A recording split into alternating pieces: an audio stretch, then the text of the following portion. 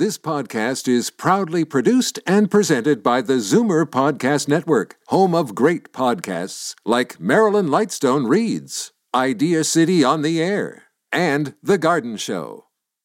You're listening to an exclusive podcast of the ZWIR Week in Review, heard every Sunday at noon on AM 740 ZWIR Radio. You're listening to the ZWIR Week in Review, brought to you by CARP, a new vision of aging for Canadians. Good afternoon, I'm Libby Znaimer. Welcome to the ZWIR Week in Review, all things ZWIR worldwide. 2012 is the year to end elder abuse, and on Friday that goal became one step closer after a roundtable discussion with the Minister of State for Seniors, Alice Wong. We'll talk with CARP's VP of Advocacy, Susan Eng, and Minister Wong about what has to be done. She's one of Canada's biggest talents. Soprano Measha Bruggergosman will be here to talk about her battle with heart disease and what every woman should know. Cupid, draw back your bow and let your arrow go straight to. Plus, it's Sam Cooke's birthday. The King of Soul would have been 81 today. We'll take a look back at his amazing career, but first, here are your ZWIR headlines from around the world. Do you fill every prescription your doctor gives you? Many of us don't. A disturbing new survey says almost 1 in 10 Canadians skips medicines because of the cost.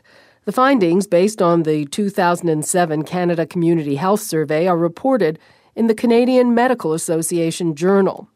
The phenomenon was particularly noticeable among people without drug insurance. 1 in 4 of these respondents said they could not afford to have their prescriptions filled. Those under the age of 65 were also less likely to take medication as prescribed for cost reasons. The study was done by researchers at the University of British Columbia, the University of Toronto, and the Institute for Clinical Evaluative Sciences in Toronto. Meanwhile, the United States has been drastically overhauling its health system, and now the Obama administration has another goal, finding an effective treatment for Alzheimer's by 2025. President Obama's administration is developing the first national Alzheimer's plan to address the medical and social problems of dementia, not just better treatments, but better day-to-day care for patients and their overwhelmed caregivers. The plan is still being written, but a draft sets 2025 as the target date. You may remember that back in December, the Tories finally killed mandatory retirement for federally regulated industries. But it's still the rule in many countries. In India, the mandatory age of retirement is 62, and the country's top soldier, General Vijay Kumar Singh, is currently in a legal dispute over this. He claims he was born in May of 1951 and won't turn 62 until next year. The government says its records show he was born a year earlier and must retire in 4 months. General Singh has brought the government to court, the first time a serving general has done so. The case is complicated because Singh's army records and school certificates all show different dates of birth. Like many Indians of his generation, he has no official birth certificate. Singh insists that his case is not about getting another year in power, but rather about honor and integrity. 2011 was a great year for Zoomers in film and television. Last Sunday, numerous boomers took home Golden Globes. George Clooney was awarded Best Actor in a drama for his role in The Descendants. Meryl Streep took home the same award for her portrayal of Margaret Thatcher in The Iron Lady. Morgan Freeman won the Cecil B. DeMille Award. It was presented to him by the iconic actor Sidney Poitier. And Canada's Christopher Plummer took home Best Supporting Actor for his role in Beginnings, a film about a widowed man who comes out of the closet after his wife's death.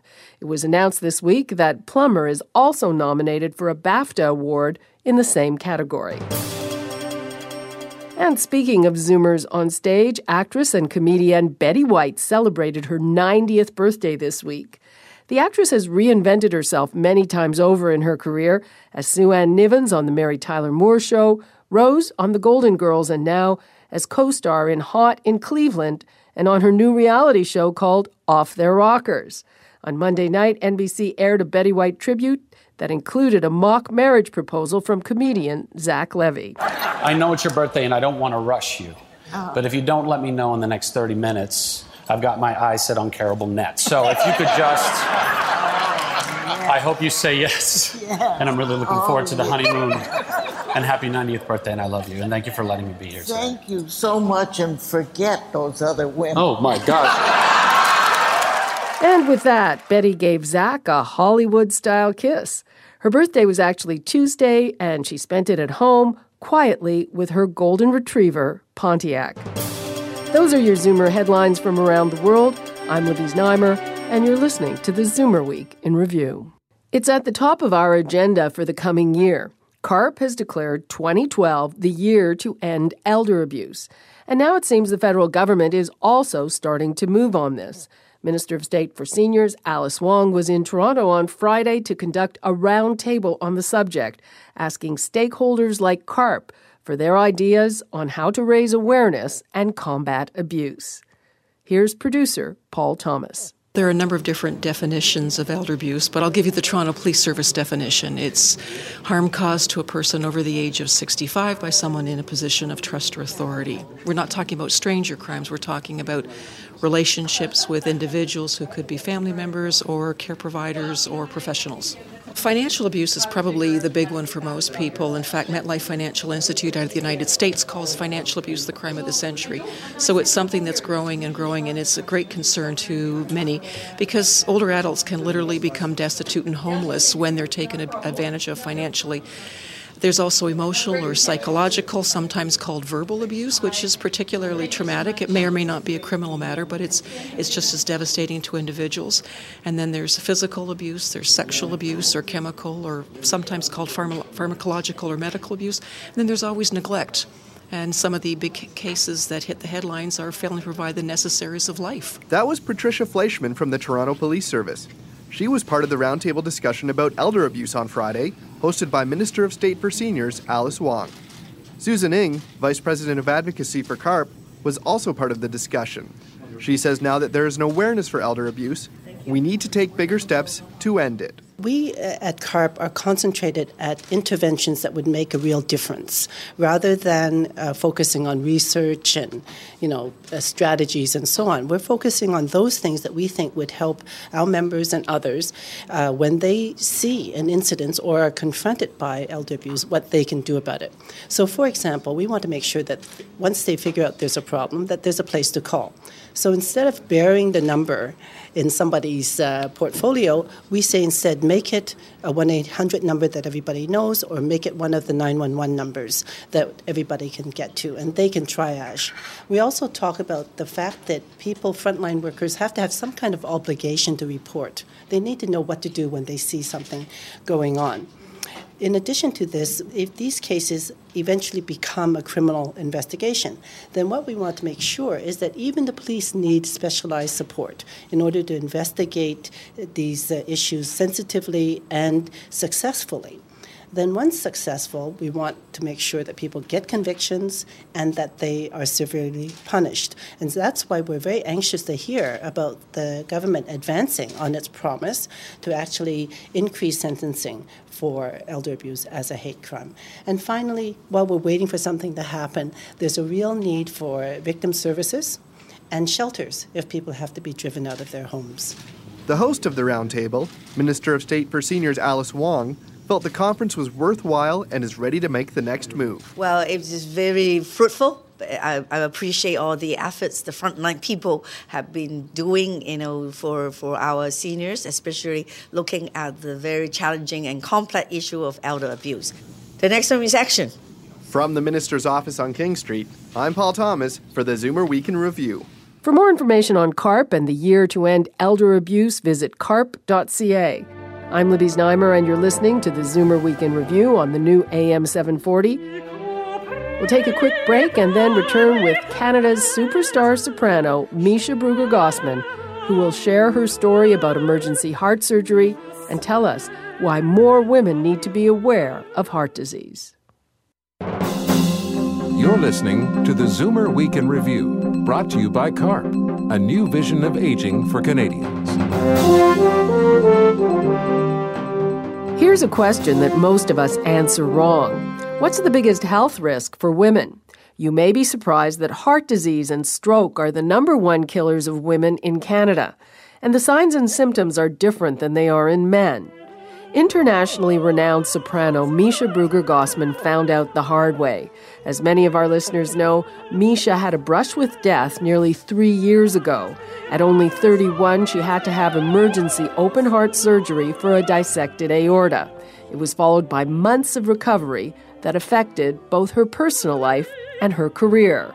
Now it's her mission to make sure other women know the risks. She dropped by our studios to kick off Heart Health Month. Measha, welcome. So good to see you. You are looking so beautiful and so fit. My goodness. It was very nice of you to say. It's almost 3 years since you had that horrible emergency with your heart. Yeah. June 10th, 2009, I had surgery. I underwent emergency open heart surgery. We're out here talking about heart health because February is Heart Health Month. And heart disease and stroke is the #1 killer of women in Canada, which a lot of people don't know. I had assumed that I was healthy after having lost 150 pounds. Not true. Sometimes you just have genes that aren't in your favor. That's not to say that people who don't have a genetic predisposition to high cholesterol or high blood pressure shouldn't have themselves checked. On the contrary, it's called the silent killer for a reason. And I had neglected my blood pressure and my cholesterol. And in the end, the cumulative effect of my neglect led to a dissected aorta. Which is what for people Which who is don't... when, the main artery to your heart explodes. It's got like a over 80%, something like 87% mortality rate. So on that side of the medical lottery, I came out on the other side, which is a real blessing. I set about trying to heal my body, but in so doing, I realized that it was more my mind that was broken. And, you go through trials that are a result of a life lived, quite selfishly. My husband and I separated for a time. We eventually worked it out, but it came down to us figuring out who we were as individuals. And we both strengthened our faith and established communities. I became a yoga teacher. In addition to my job, he decided to become a paramedic. Both things that maybe we wouldn't have discovered or even accomplished had we been together. Did your brush with death have something to do with that? Probably. I mean, I think it just dislodged a lot of things that needed to be dealt with that I was able to suppress because I was so busy all the time. And it was almost like in the stillness, everything was exposed, which, is why we should spend more time in stillness. What about your career? Were you worried it would affect your singing voice? Well, yeah, to a certain extent. It's a smaller question than will you live or die, whether or not you'll sound the same. Because I feel like, to a certain extent, I sing much differently. I've almost returned to a place that is much more centered. I've had a lot of time off because I was meant at this point to be having a baby, but we ended up losing both of our babies, and we started out with twins and lost them both, and it was a horrible loss. With miscarriage, it's one of those things that a lot of people just gloss over and don't necessarily... Or they tell you about them once they've had a baby, right? So that you can look back and say, well, yes, I had a miscarriage, but look at the baby I have now. But somehow I would be missing out on, the experience of, loving August David, who was my baby boy, who was born on the 26th of August. I would miss out on, loving him to the fullest if I just glossed over the fact that he existed. And we lost the first one, who I'm convinced was a girl, at 10 weeks. And it was horrible. I was meant to be singing at the Ron Sexsmith tribute during Luminato, and And I just couldn't do it. It was just, you're crushed. I mean, your whole chest just kind of implodes with grief, and you really don't think it'll ever get better, but it does. What is your message to women in terms of heart disease? Because I don't think women realize how big a killer it is, and the symptoms are very different in women. That's right. It can be as simple as a cough or acid reflux or not necessarily shortness of breath. You could be bending over to pick something up, and like your baby or a box or something, and you could feel dizziness. And that could be your indicator for heart disease. So you want to really watch out for those things. The best thing you can do is preventative maintenance, right? This is just the information of knowing your cholesterol and monitoring your blood pressure will take you a long way. Okay, Measha Bruggergosman, thanks so much for joining us. Thanks, Libby. Great to see you. Free cholesterol tests will be available for the entire month of February. To find the location nearest you, visit www.basel.ca.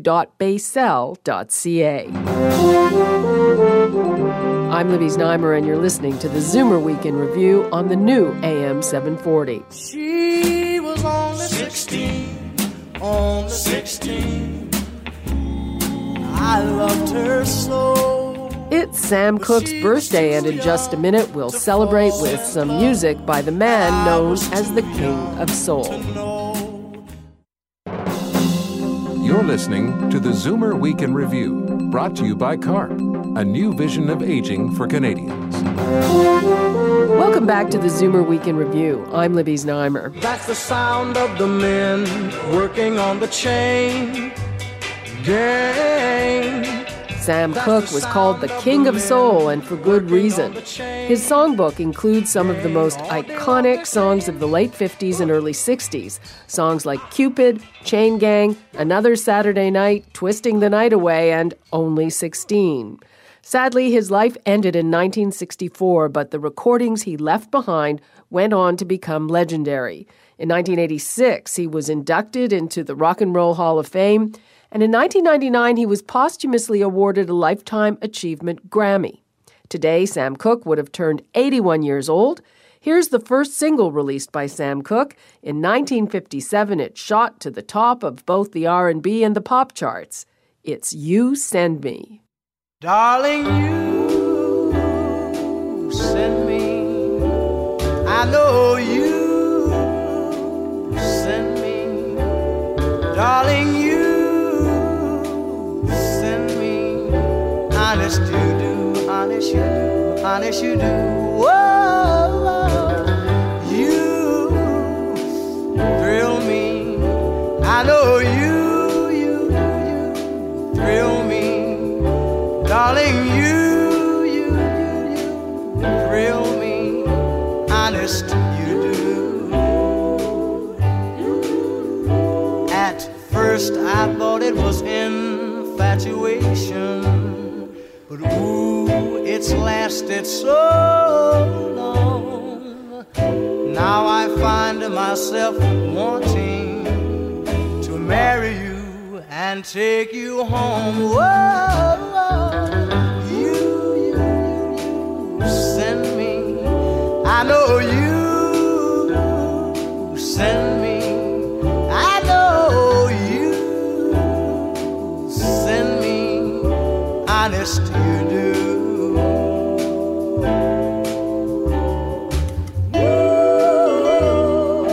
Whoa, whenever I'm with you, I know when I'm near you.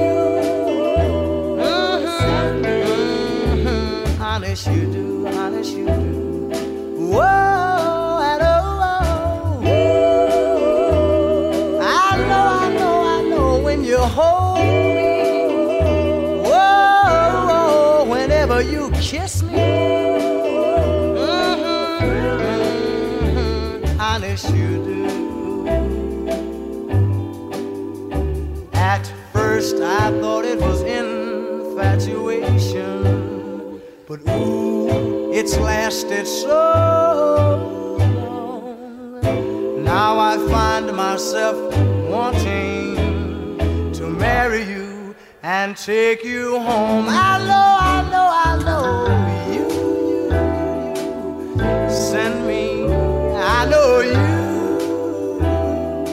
Send me, send me, honest you do.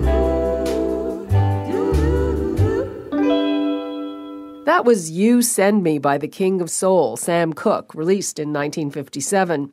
He would have been 81 today. That brings us to the end of another edition of the Zoomer Week in Review. I'm Libby Znaimer. Thanks for joining me today. I hope you'll be back next Sunday at noon right here on the new AM 740 Zoomer Radio.